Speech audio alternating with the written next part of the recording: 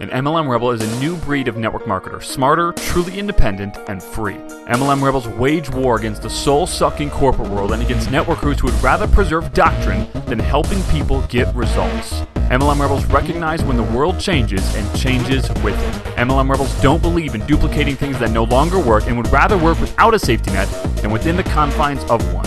MLM Rebels are only involved in opportunities that give everyone an equal playing field instead of a top-heavy one. We don't care about the sacred cows of MLM. We don't care about the industry. And we do not care about the way it's always been done. We care about people following their gut. We care about people being able to quit their jobs now. We care about people being with their family instead of their boss every day. We care about people being with their family instead of their team all day. We care about people living free. We believe a truly free networker has multiple streams of income. We believe a truly free networker's creativity isn't shackled by their company's contract. We believe a truly free network marketer actually knows how to market and that they run their business like a real business. MLM Rebels prioritize faith, family, business, sacrifice sacred cows, build their own empires, never rebel against each other, and change the world. MLM Rebels know they are not confined by doctrine, not stifled by the past, and know they are one business away. My name is Zach Spear, and welcome to MLM Rebels. Hey, what's up, everybody? Hope you're doing awesome. And it is pretty wild out here in San Diego. I'm being kind of facetious, but it's raining. There's a crazy rainstorm, but it's really actually beautiful right now because the rain is starting to subside. And out my windows, we live on this really cool mountain, and out my window, there's literally a rainbow. Like, it's just starting to dissipate. It's right in front of my view. It's like right in front of us. Like, I could feel like I can almost touch it. It's really, really cool. But anyway, we used to live in Chicago. I don't know if you knew that, but we lived in Chicago I lived there for 28 years. I'm 35, 30 years. I lived there for 30 years. So like literally right now in Chicago, like yesterday, the low was -1. Here, the low was like 50, So we've had a few days of rain. Today's the worst of it. It's like the trees have been like sideways, pretty wild. But then it's going to go away and we're like back up to 65, 70. And this coming weekend, we have a Rebels Elite fly-in, or what some might call a Rebels Elite Mastermind.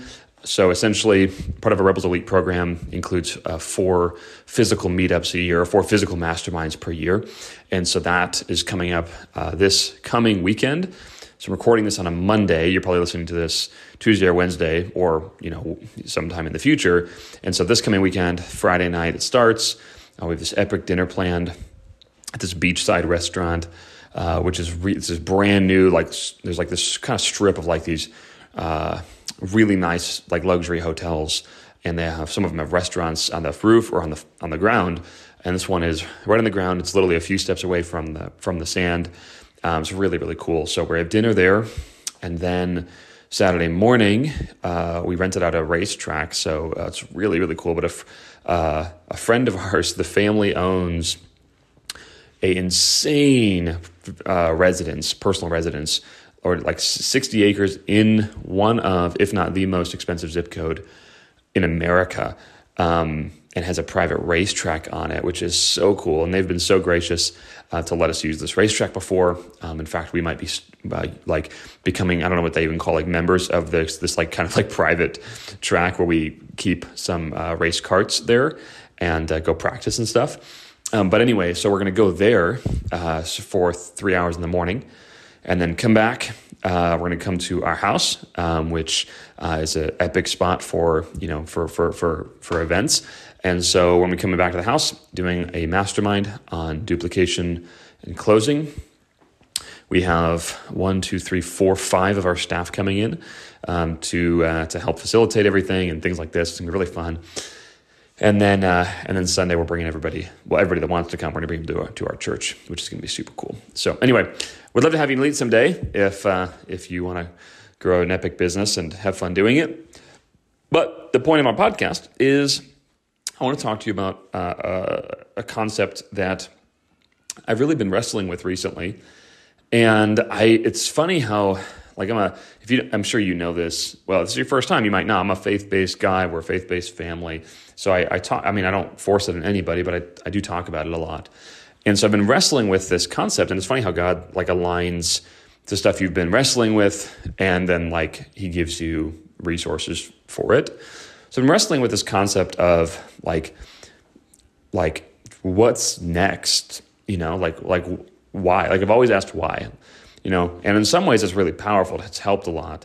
Like, why am I doing this? Why am I doing this? And so it forces me to take precise action. But the downside of that incredible why question is sometimes you just don't do things very long without questioning them. And sometimes that can be counterproductive. And so the thing I've been wrestling with is like, what's next? Like, why do I keep doing this? Right. And I don't mean this as in this business. I just mean like this as in like whatever I'm doing, right? Like, why do I live in this place? Why do I live in this house? Why do I have this car? Why do I do this with my time? Why do I do this business? Like, just all that stuff, right? And I have not read this book, but I've read it. I'm reading another book right now that referenced this book. Anyway, the book title is called The Infinite Game by Simon Sinek. Again, I've not read it, but I feel like I got a pretty good picture of it from this other book I'm reading that referenced it. And essentially, the book talks about what game can you play infinitely that will continue to fulfill you, if that makes sense. I'm paraphrasing like a lot. But what game can continue to play that will fulfill you in and of itself? And this is something that I've really been chasing because, or thinking about, I should say. But for a long time in network marketing, definitely the first 6 years, I was fully end goal driven. Like, I really didn't love much about network marketing, to be honest with you. Like, I loved the speaking part, the speaking on stage. I really did like that. I liked talking to people and like being with like-minded people. But the actual act of like stalking people at gas stations, I hated that part. I hated what I thought was a lot of unproductive time in my life. Like, I would be just the way that we built, it was a lot of meetings, a lot of staying up late.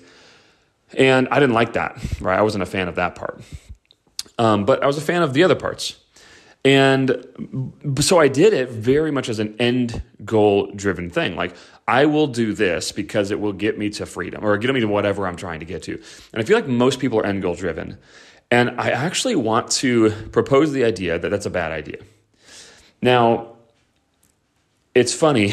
I always think this is funny that like sometimes the thing that got you to where you're at, you start fighting against it. So like, as an example, me being very end goal driven actually got us to the level of achievement that we have now. Now, I'm not saying we're the most achieved people on earth by any stretch of the imagination. I'm very aware that we're not. Very, very aware. But we've done okay, right?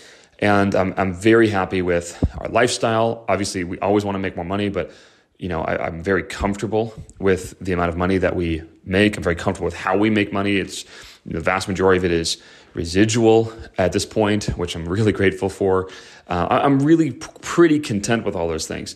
And so it's like I got to that point by being end goal driven, and now I'm basically saying like, don't be as end goal driven. So I've always found that to be a bit of an irony. Because, it's like billionaires telling you to, watch your carbon footprint while they get in their private jet. That's that kind of stuff.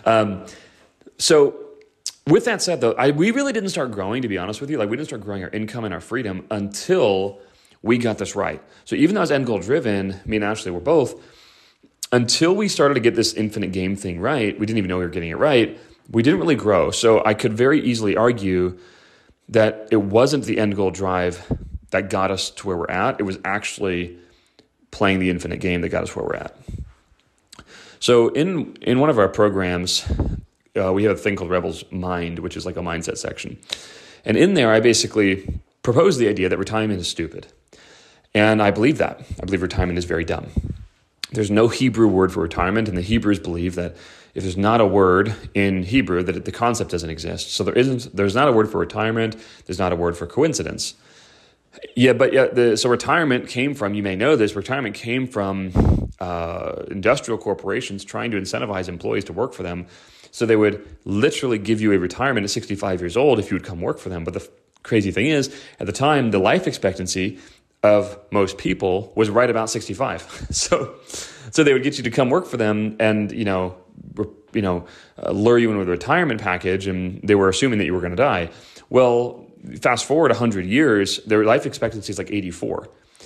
And so retirement as a financial concept is actually really outdated. It's 65 is an insane number, right? It's completely it was literally based on a 1900 life expectancy. retirement as a concept is also insane, because if you stop providing value to the world, you generally degrade and die. So what we talk about in Rebel's Mind is one of your primary metrics is not retiring and ceasing to add value to the world. One of your primary metrics is actually doing meaningful work. And it doesn't mean you have to do the same type of work you're doing now. I'm going to talk about that in a moment. But it does mean you're adding value to people's life. So one concept I'll actually dive down a little bit right this second is as you progress and you add more value to the world, like I'm not doing the same stuff that I did at 16 years old. Probably neither are you. Like I'm not delivering pizzas anymore, right? My guess is you aren't either. At 20 years old, when I got into network marketing, I was cold contacting gas stations. I'm no longer doing that, and I will never do that again in my whole life, like ever, right? You probably are doing different stuff in your job or your business now than you did 10 years ago. Why? Because you've elevated. So at 70, if you're working, which I think you should be, and by the way, and I'm not saying you need to work for money, right? You could set yourself up financially by 40 years old, 45 years old, and you're working past that point for the infinite game, which I'll get to. But at 70, you're still working. You are adding value to the world. You haven't ceased that operation. And at 70, you're not doing whatever you're doing now. There's no way you probably could, right? But at 70, you are far more valuable in certain areas at that point. So maybe your value at that point is maybe it's to coach 4 or 5 people in your company. Maybe it's to do the John Maxwell thing and you speak, right? And other people run your businesses. Or maybe it's, you did set yourself up at 45 years old and you want to be an author. Whatever, right? But the point is, you don't cease that value creation operation. Now, the infinite game basically says that, I guess I kind of just summed it up there, honestly. It's what can you do that continues to add value to the world and fulfills you, and you don't look for an exit. Now, again, I'm not talking about purely financial stuff right now. I'm not saying you need to, or you should, position yourself in a way where you must work at 75 years old. I think that's actually incredibly dumb. However, if you are in that position, let's say you are 75 right now, and you need to work to make money, I also think that's okay. Okay, so just so we're clear, it's okay that you still need financial compensation for the value that you offer the world. That's fine. But regardless of the position that you fall in, you want to add value to the world, right? Okay, so what does that answer for me? Well, the thing that I've been really kind of working through is like I mentioned a little bit ago, most of our income currently is residual, but it's business-based residual, right? It's recurring revenue from businesses. What I want is asset-based passive income. And so for a long time, my end game was I want $100,000 a month of asset-based passive income. Now, I still want that. Now, when I say asset-based, I'm sure you know what that means, but it means having enough real estate or, stocks that I want to pull either dividends from or pull the principal from. That's what that means, okay? All right. So that was the end goal for a long time, and I'm not saying that's still not a goal, and it's on my pathway, right? But what I am saying is I'm reframing my quote-unquote end goal into a few statements. So one statement is an infinite game for me, or the infinite game for me, is to build and scale businesses because I really, really love it. And 2, it's to pastor and equip business leaders because I've been given a pastoral gift. In fact, my dad's a pastor. I got that same gift. I've got the gift, right? It's not mine. God gave it to me, so I'm not taking credit for it. But I've got that gift, and I've thought for a long time, should I be in ministry instead of business? And God continually has redirected us and said, no, business. Like, this is where you're at. But that pastoral thing won't go away. And recently he's given me clarity like, yes, that is your gift, and I do want you doing pastoral work, but specifically in the business realm. And, God has showed me that there's confirmation there by continually putting very powerful business people in our path where he's specifically asking us to literally pastor these people. It's interesting. But that's an infinite game for me, right? It's those things like I feel really at home, like that feels really good. Like, the infinite game, it's not like there's an end date to it, is to build and scale businesses and pastor and equip business leaders, which encompasses lots of things. I want to build and scale businesses. I want to buy and sell businesses. I want to pastor business people. I want to let that gift out. I also want to write books and have there be a legacy beyond me. Even if my kids are the only people that ever read my books, that's fine, right? But I want to equip business leaders. I believe they're going to be business leaders, and I want to equip them and pastor those to children as well, my children as well. The final kind of thing I'll mention here is something that a friend, peer, it's not really a peer, he's more of a mentor to us. Yeah, he's the guy that runs our mastermind. And he's been talking about the perfect life metrics. And a long time ago, I used to think about the perfect life metrics. And the way I thought about it was when I was on my deathbed, I wanted to be able to look back and know that I left nothing on the table. And I still believe that. I'm still trying to put language to this, to be honest with you, because I think what that could trick my mind into doing is like saying like, oh, I did every business I wanted to do. I achieved everything I attempted to achieve, which sometimes you can put your family or other important things on the chopping block for those things. So I want to be careful about how I word that. But I think something that I can really agree with easily is John Maxwell's definition of the perfect life metric, or actually what he calls it, this is his personal definition of success. And if you don't have your own personal definition of success, you have nothing to filter through, and so you could just be misaligned. So his definition of success is that the people closest to him love and respect him the most. Which the more you think on that, the more you realize that's a pretty darn good definition of success. The people that are closest to me love and respect me the most, right? It's because at the end of the day, if the people that are far away from you, if they love and respect you, that's cool. But if your children don't, or your wife doesn't, or your husband doesn't, is it really worth it? Not really. I remember my dad used to tell me, like, Zach, my most important like thing is you guys. And as I got a little older, I scratched my head at that. I was like 20 years old. I'm like thinking of achievement, and I'm like, man, I was like literally thinking like my dad wasn't ambitious anymore or something like that, because like we were the only important thing. And as I've gotten to be a dad, and I'm like realizing that I'm like, for those of you that are fathers and mothers, like your number one thing is your kids. And I want my two sons and Ashley to love and respect me the most, more than anybody. And yeah, I want you to love and respect me too. And I want other people to do so as well. But I want them to be the priority, right? Because at the end of the day, if they don't, what does it matter? So I think that's a really good definition of success. So I want to challenge you on a few things. One, what's your infinite game? Even if you can't figure it out today, it's a pretty big question, but can you write it down? What's my infinite game? Just ask yourself the question. Can you also write down either what are my perfect life metrics, or if it's a better way for you to say it, I actually like it said, what's my personal definition of success? What is that? What does that mean? So either one is obviously fine, but can you ask yourself those questions? Can you write those down and ponder on them a little bit? And there's something that I do. I don't do it every night, but I do it frequently. I call it the Riddler. I actually got this idea from a book, a novel, funny enough. And the novel is about this engineering genius who couldn't solve problems, or when he couldn't solve a problem, he would write the question down in a notebook. He called it the Riddler, and as he slept, his subconscious would chew on it, and he would either dream of the answer or wake up with it.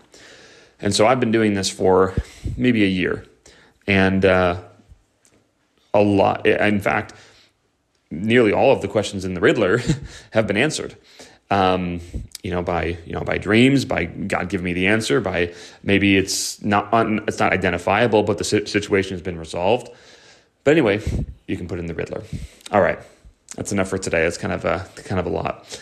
Anyway, I hope you guys are having an awesome day. If this podcast is valuable to you, I'm doing my best to post more. I've realized that I've been are a little quiet, and so I want to be more consistent with giving you guys some podcast and some content here, because podcast is my favorite way to consume stuff and listen to people, and so I want to do that as well for you guys. So if you could do me a favor, and if you could leave a review right now, or just hit 5 stars, leave a quick review, that'd be really, really amazing. It helps out me, lets me know what you like. And obviously encourages me to continue to do this for you. So anyway, hope you have a great day. Talk soon.